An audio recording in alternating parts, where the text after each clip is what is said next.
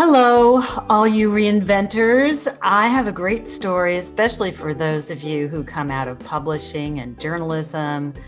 And the place that sits very heavy in my heart that has had just a terrible run of it in the last few years. I actually have a positive story for you. It's so exciting. I have Elizabeth McBride, who runs the Times of Entrepreneurship.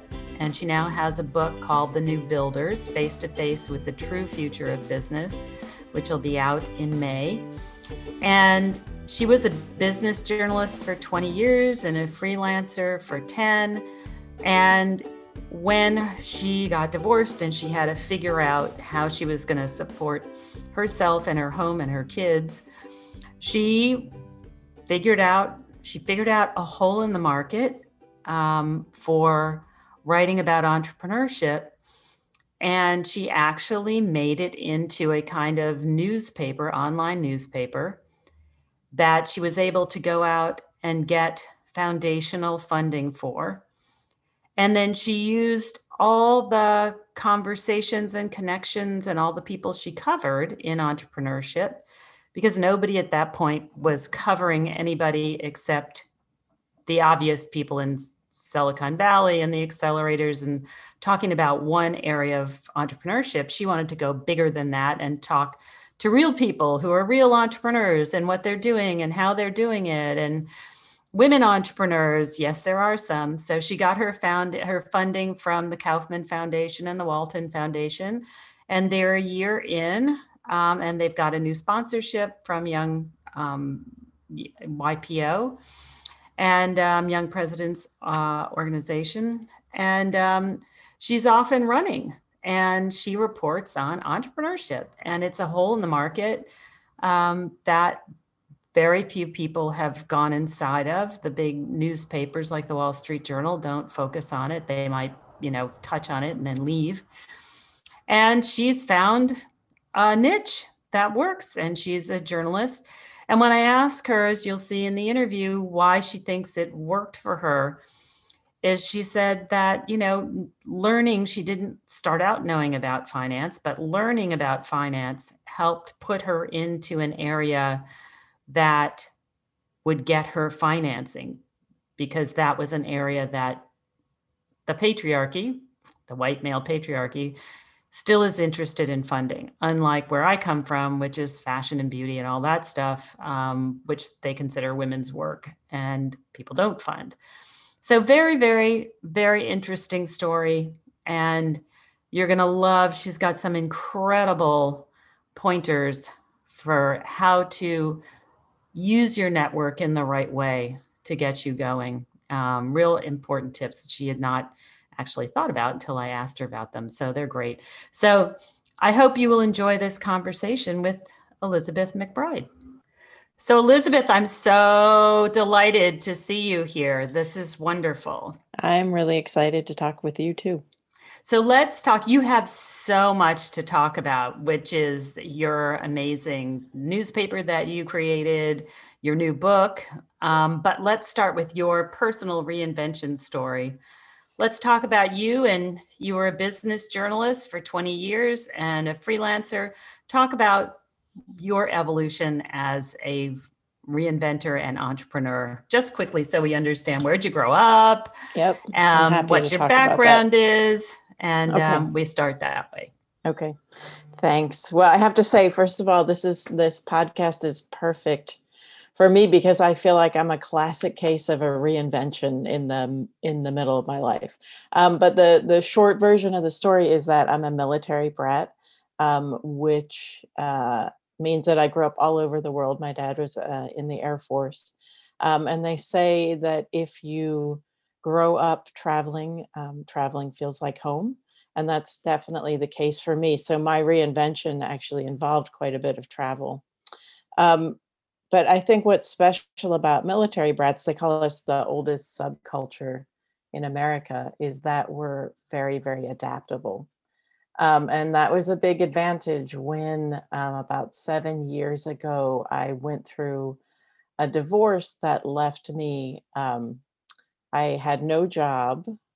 because I'd had to leave the career I was building. I was working part-time for a company in Silicon Valley, and that it was just kind of too stressful with the divorce going on, and my kids needed me a lot at home. So I had to leave that job and come back home. And I was sort of sitting here with $7,000 in my bank account.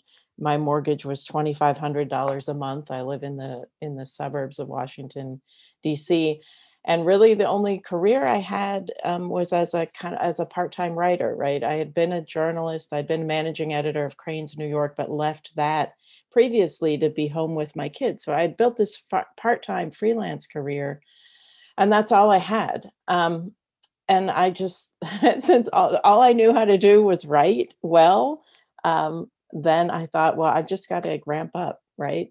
And so at that point, I reinvented myself and turned that writing career into a business, right? I just upped my game in every way that I could, took tons of assignments that were like on the borderlines of my comfort zone.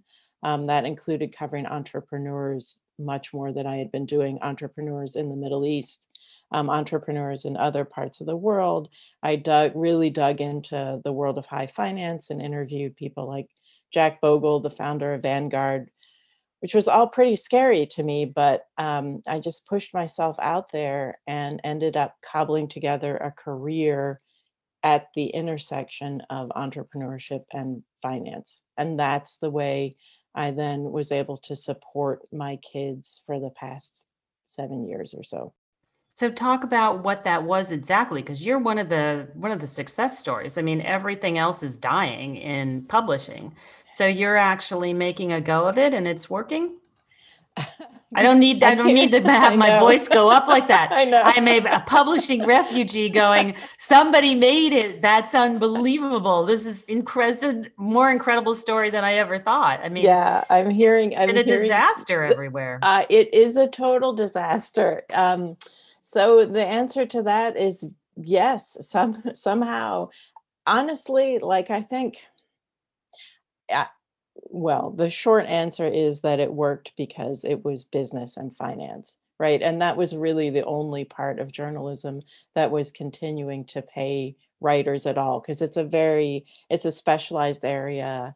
Um, the companies and really still want and value the coverage, so they're still paying work in that field. And I was able to do that. I mean, my love is journalism, right? And I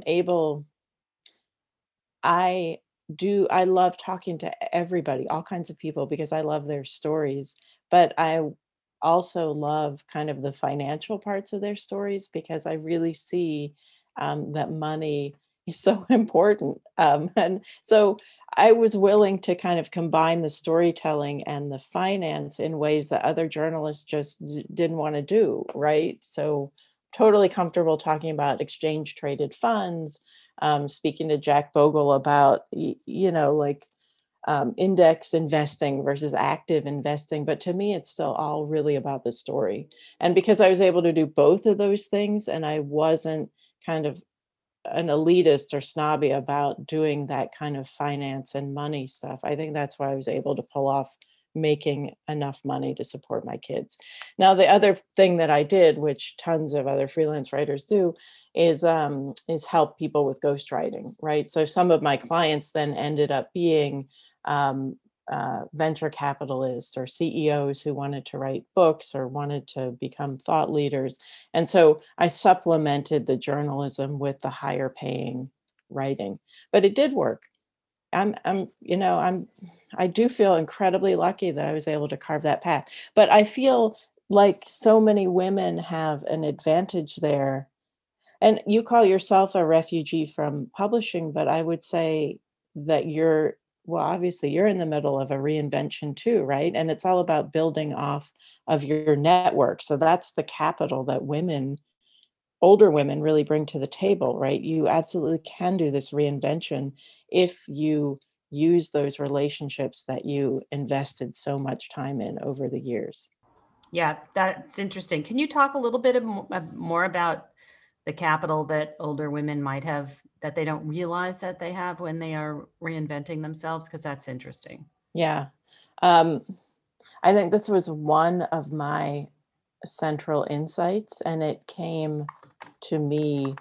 Um, I think I'm fundamentally sort of like I'm a very introverted person, and I just like the world the way I like it, right? I'm a social introvert, so I love to talk to people, but I also like to be in control of my world. And one aspect of that was I like to work and be with people that I like, right? So part of the reason I became a freelancer in the first place was that so I could control the people in my environment. I really only want to work with nice people.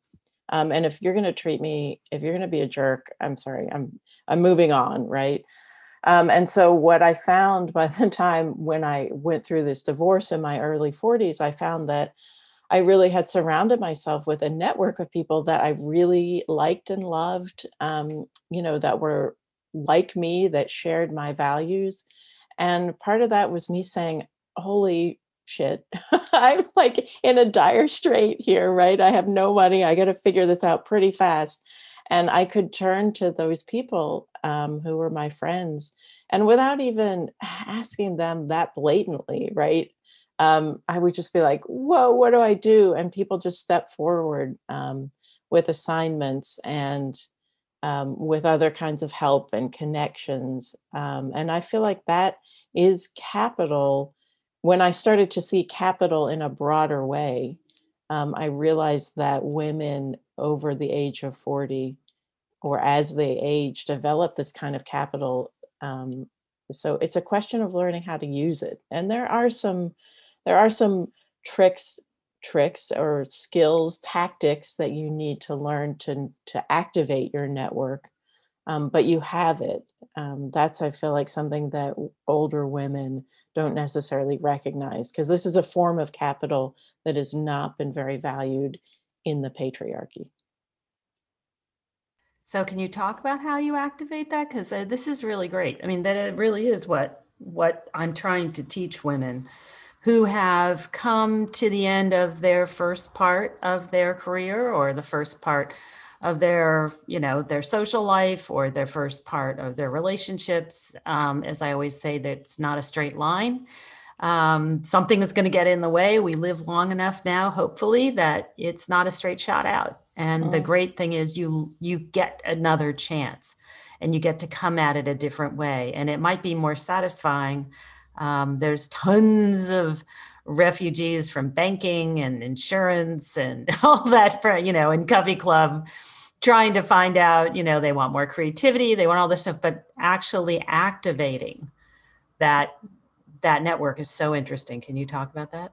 yeah, I'd be happy to. And that when you describe the people that you're working with, it just makes kind of my heart like swell with optimism, because when I think of like how much skill and intelligence and experience collectively resides in that group of women, I'm like, whoa, right? If we could, if when you can activate, right, there's so much power there. Um, Let's see. So I have not actually thought about this in detail before. I can tell, a great interviewer. Some of this is coming out. I'm articulating it really for the first time now. But I think the steps to activating that network are, first of all, you have to make yourself vulnerable. And I think that's hard for women who have been in relatively high powered careers, high powered or whatever, who have been in careers, because you're really taught for those first 20 years of your career, oh, you've got to be tough, like optics are everything. You've got to look bigger than you are, all that advice women get about, standing up taller and being. I mean, I buy into that to some extent. You have to talk to rooms of men. But when you're in a transition, I think you have to make yourself vulnerable and be honest strategically with the people that you feel will help. And that's where I think another quality that women have really comes into play, because we know who the good guys are and the good gals, right? Your intuition and your emotional intelligence will tell you who's apt to help you, and who's going to not. And so you use your time then reaching out strategically to the people who will be both kind and in a position to help. So I think that's the first step to activating your network is reaching out. I don't think it works typically to be too blunt about what you need. I think that turns everybody off. So, I think you can say, I'm open to this assignment. I'm open to this kind of support. I think you say that kind of at the tail end of conversations, or you find ways to say it in a thank you note after you've let people know about the change in your life.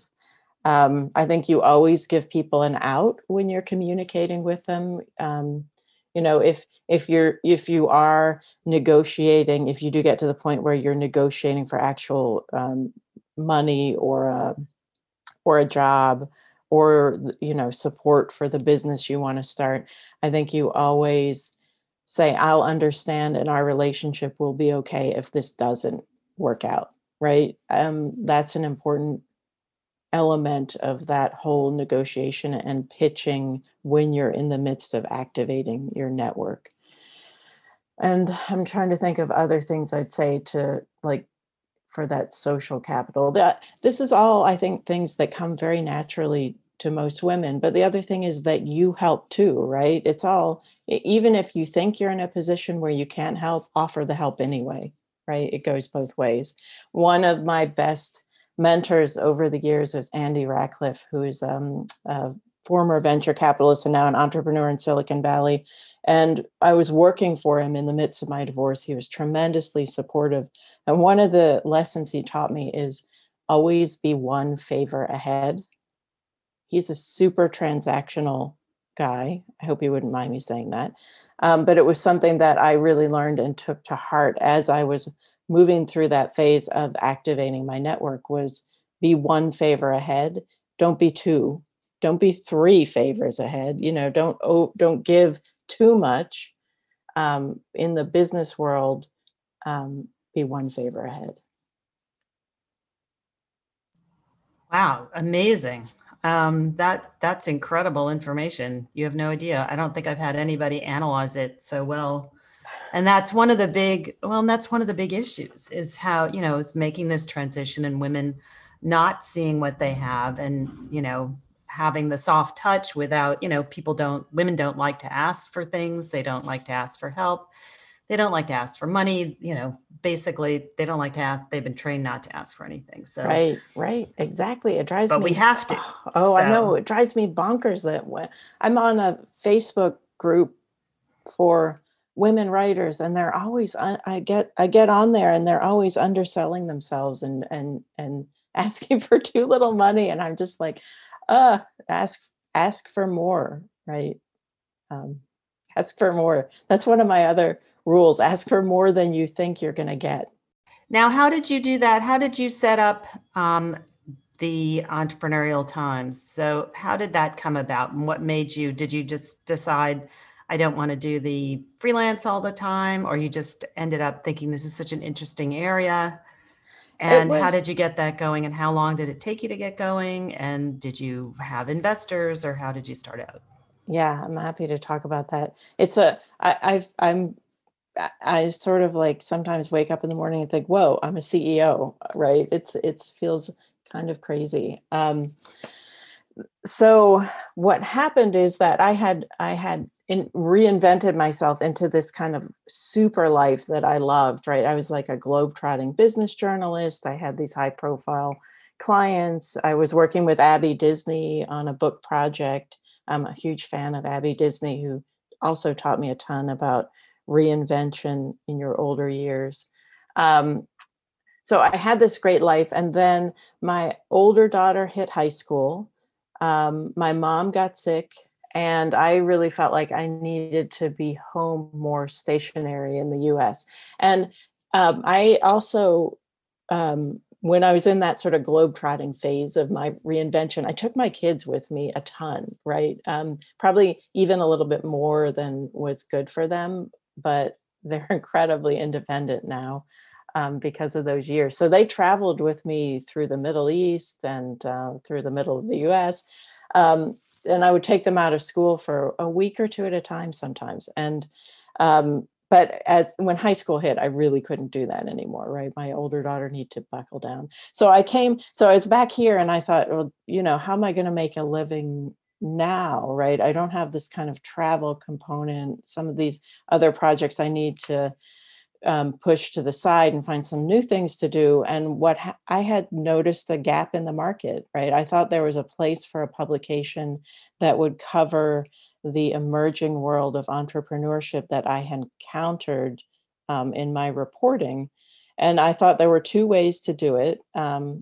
One is kind of a trade publication that really looks at the world of entrepreneurship, all the accelerators and funders and people who are working in the space, especially those with kind of a mission-driven orientation. So people who want to create companies that will do good in the world.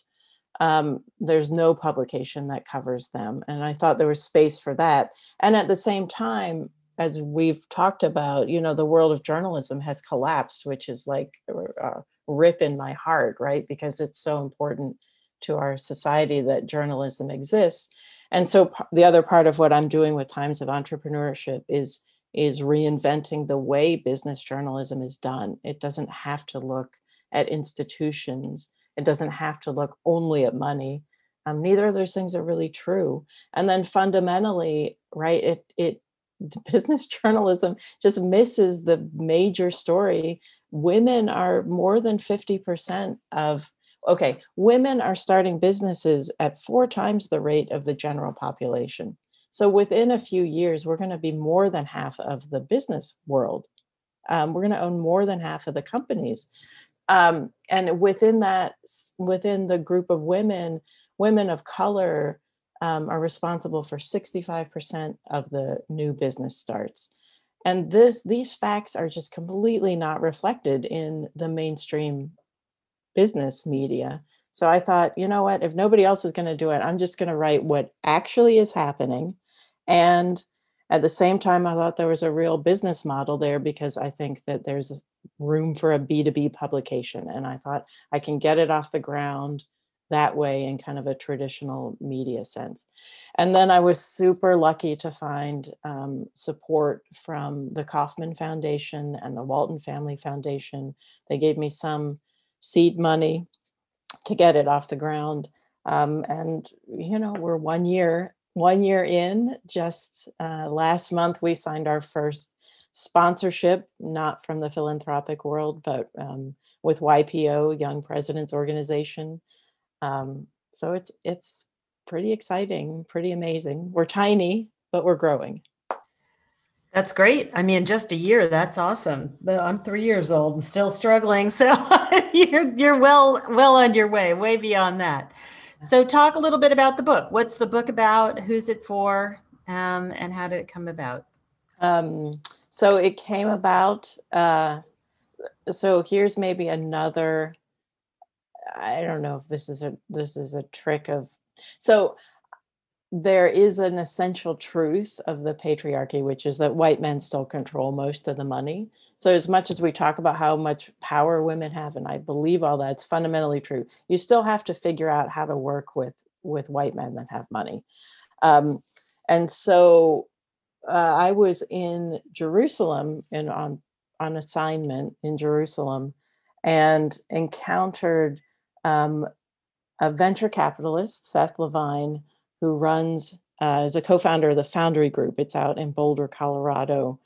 And he and I kind of connected because I was writing a story about a company that he had funded near Jerusalem. And so it was kind of this meeting of the minds where we're like, wow, we're both sort of crazy out here, right? Believing that entrepreneurship can be a force for good in the world. But we connected by phone in Jerusalem. And one of the things was, I said to him, Seth, I don't have time to talk to you. I'm busy doing other stuff and I've already got what I need for the story. And I think because he's an important man and somebody who's not used to being turned down, I think he remembered me. And so a few years later, when I looked him up in Boulder, he said, yeah, come and, have a chat. And that's really, so I think one of the important things is when we talk about knowing our value, part of that's knowing the value of your time. It's not only about asking for the right amount of money, but just saying, I don't have time for this particular thing right now, no matter who it is, right? And no matter if it feels like they're entitled to the time. Well, they're not. I feel really that my standing up for myself in a very simple way at that moment to say, hey, I don't have time to talk to you, actually led to much greater things. And I don't know if that will make sense to people, but when I came back to Seth, we agreed, we just thought it would be fun to write a book together. And we decided to look at entrepreneurship as it existed outside Silicon Valley, outside New York. It's kind of what I was working on with Times of Entrepreneurship as well, right? Broadening the definition of entrepreneurship beyond the high-tech white male founder. And so we launched that 2 years ago, the book. And like I said, it was meant to be fun. And then we discovered a couple things. One, we discovered that there was a big disconnect between the new world of entrepreneurship, which, as I've said, is women and people of color, and the finance structure, which is white men. And because of that big disconnect, the women and people of color really aren't getting the money that they need to grow their businesses. Finance is just a basic component of what a business needs. And if you're not tapped into it, either through venture capital or bank financing or grant funding, it's much less likely your business will succeed. So when we noticed that disconnect, we put it together with the fact that there's been a 40-year-long, very slow decline in the rate of entrepreneurship in the United States and the success of companies. It's harder now to start a successful small business. We put it together and we said, hey, there's kind of a crisis here, right? And it's a crisis that starts in the finance system that we both know well. So we were writing that book, which had become more important than the book we initially started to write. And then the pandemic hit, and that just kind of ripped the cover off everything about our society, right? And so many problems and exacerbated so many of the trends. And so we accelerated the publication schedule for the book, which is coming out May 4th. So what does it cover, Elizabeth, exactly? And what will women like us find in there? Yeah, so I'm thrilled to be able to talk about one of the stories in there. It's called The New Builders, Face to Face with the True Future of Business.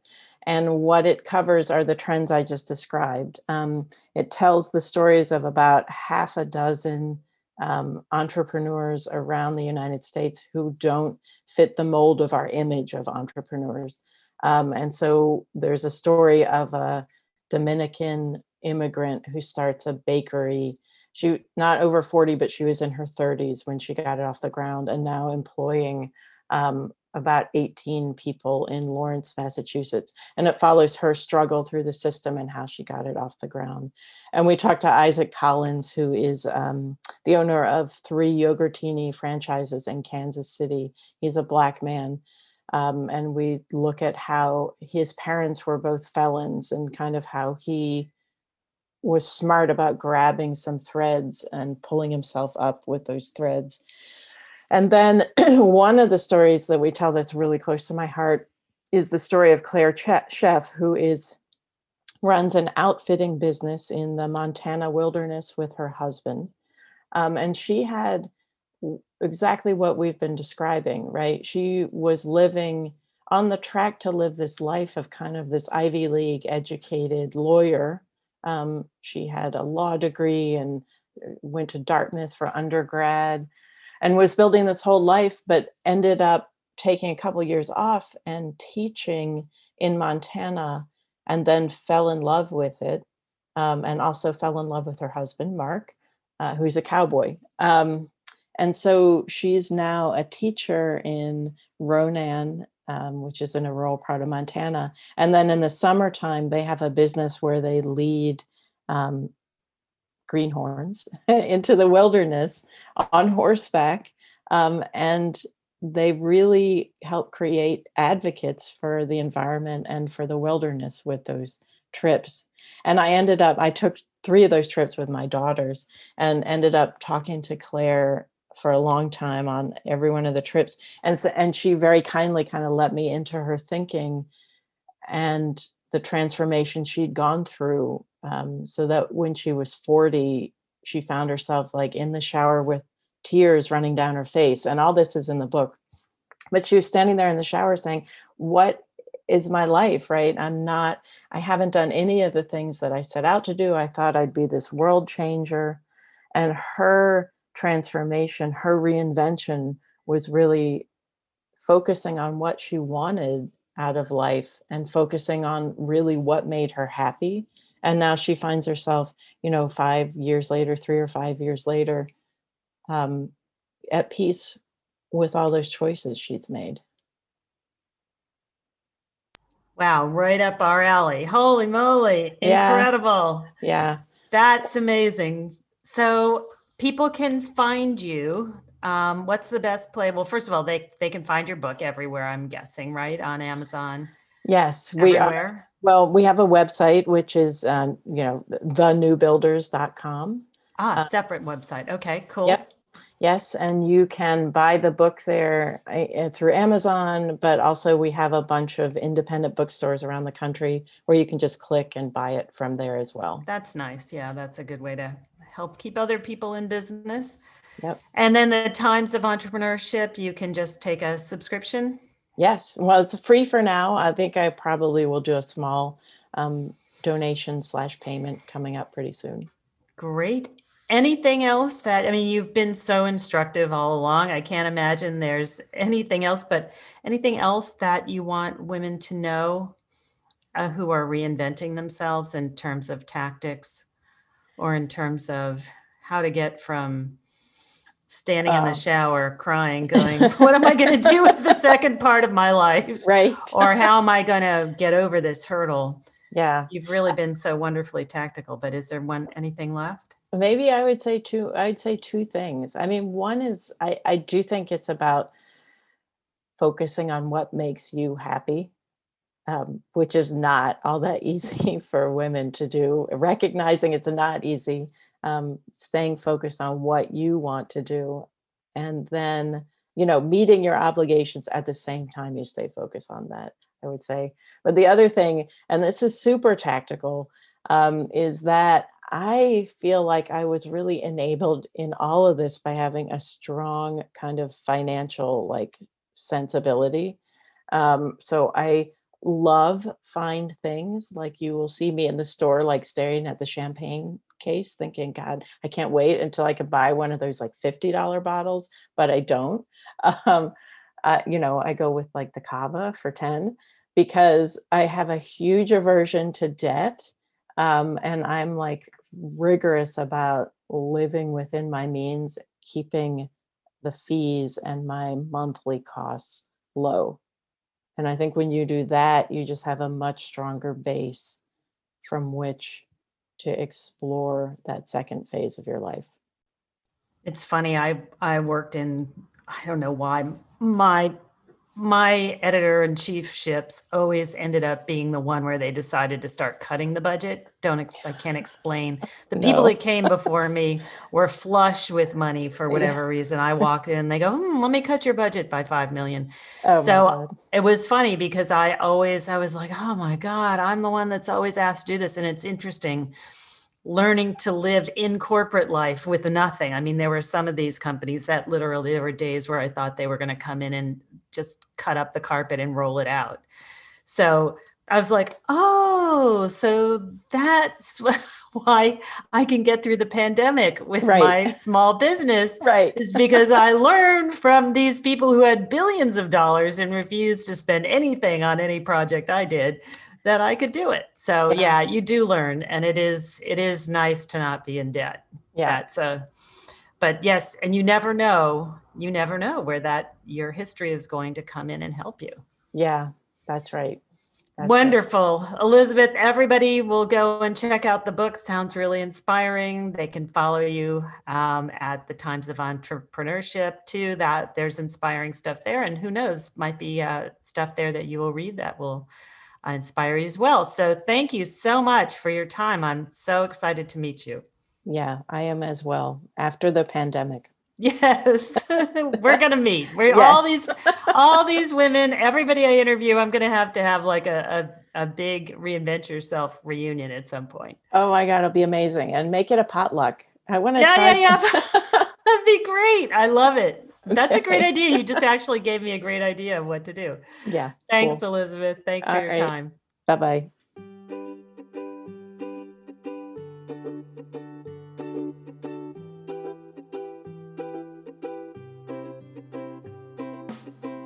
So thank you for listening today. I hope you enjoyed this conversation. I am always so amazed by women and their gumption and their ability to look deep inside, find out what they really love, and try to figure out how to monetize that. And when they do, it's incredible, the amazing things that we bring to the world. And I am very hopeful that that will be something that comes out of COVID as well, as we put this world back together. Why don't we think about dismantling the white patriarchy's way of doing it and create a new way that is much more multi-generational, multicolor, multi-everything, because it's Darwin.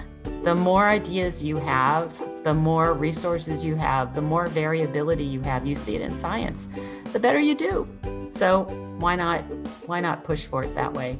Anyway, I hope you enjoyed this. If you did, please give us a rating, leave us a comment, share the podcast with your friends, anybody who needs inspiration or tactical help with reinvention. We are all going to be reinventing ourselves. Even the reinventors are going to be reinventing. Who knows what's in front of us? But we're here to guide you, help you. We definitely believe in a positive, exciting future out there for all of us. And come on over to thecoveyclub.com. We have pods now, which we just launched. They're so exciting. Small groups of women who are getting together. We put you together with people who are interested in the same things you are, and you figure out what you're going to do. You could be an accountability group. You could meet to work on a project, whatever it is you want to do. We have our regular content, which is fabulous. We teach 3 days a week, and we also have coaching on Monday mornings. We have special Build Your Biz group of women who meet to talk about entrepreneurship, and we support you as we go through. Come on over and check us out and see all the great things we do for women 40 plus and an occasional man, which is really fun. So thank you for joining us. Hope you'll come back. Please be sure to subscribe, and we'll see you again next time. Take care.